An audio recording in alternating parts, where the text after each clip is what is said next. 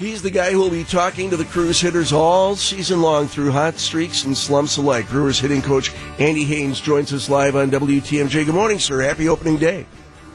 Good morning, guys. Thanks for having me. I can't imagine what your job has got to be like because, a pitching coach has X number of guys to deal with. You have to deal with everybody on the roster that plays a position that swings a bat. That means you have to establish relationships, earn trust, all that kind of stuff. Where do you put the first shovel in the ground on a project like that?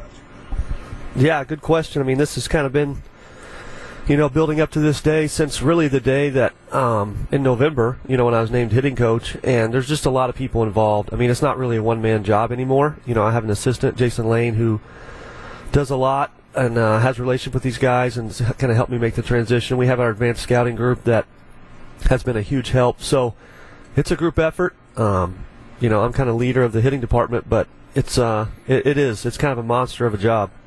Andy, when somebody's bat goes cold, how do you coach them through that slump? Well, it's really about knowing their strengths and really about kind of what are they doing when they're at their best, and then you have a reference point. So when sometimes the game doesn't cooperate too. Sometimes you can create their own slump. It's just the nature of the game. So it's really about knowing them as well as you possibly can and bringing them back to when they're at their best. And can be something very subtle. Video's a big tool to watch, and you can pull stuff up side by side and just see if anything is different. And a lot of times it's not. A lot of times in a week they've had 6 hard hit outs.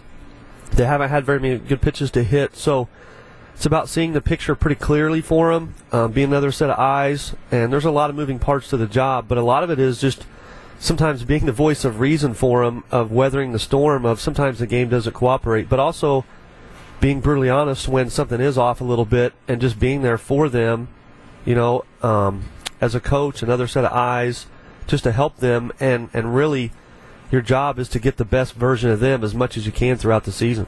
I'm going to ask you to go back in the Wayback Machine. Talk to me about the first time you ever saw Christian Yelich swing a bat. When did you know that was just a special swing?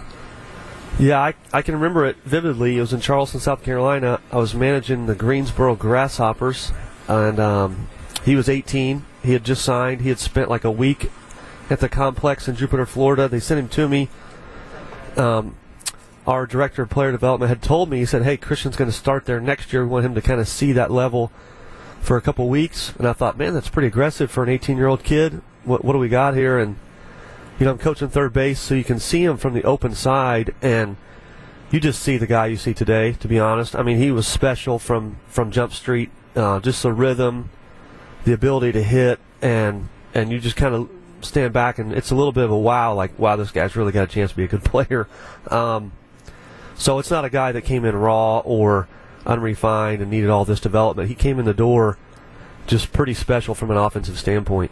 We are live with Brewers hitting coach Andy Haines on WTMJ. Yeah, I guess, Andy, part of the deal, too, has got to be when you see somebody and they've got a grip on things, stay out of the way. Just let them go.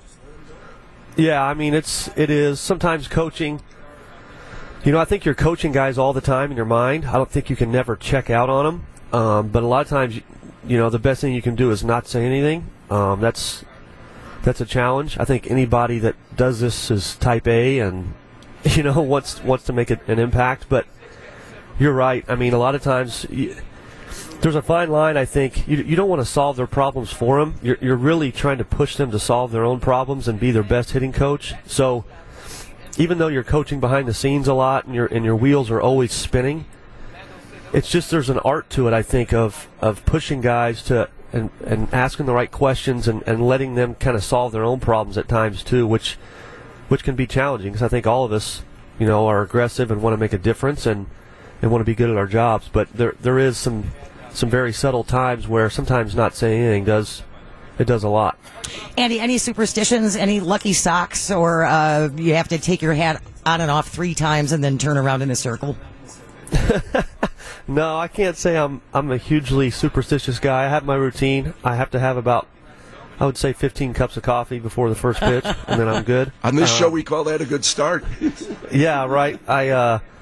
It's a problem. But coffee's my routine. If I have that, man, I'm good to go. But I certainly, I think opening day is a time for all of us. We're in the trenches, and it's kind of time to look up at that third deck and take a breath and be appreciative for what we have, and just how special it is to have this job and be a part of it, in any manner, really. And I think that's probably what opening day does for all of us. Kind of takes your breath away a little bit and kind of gives you a dose of reality of just kind of be thankful and take a breath and look around, be grateful for what we have. Brewers hitting coach Andy Haines joining us live on WTMJ. Appreciate the time, sir.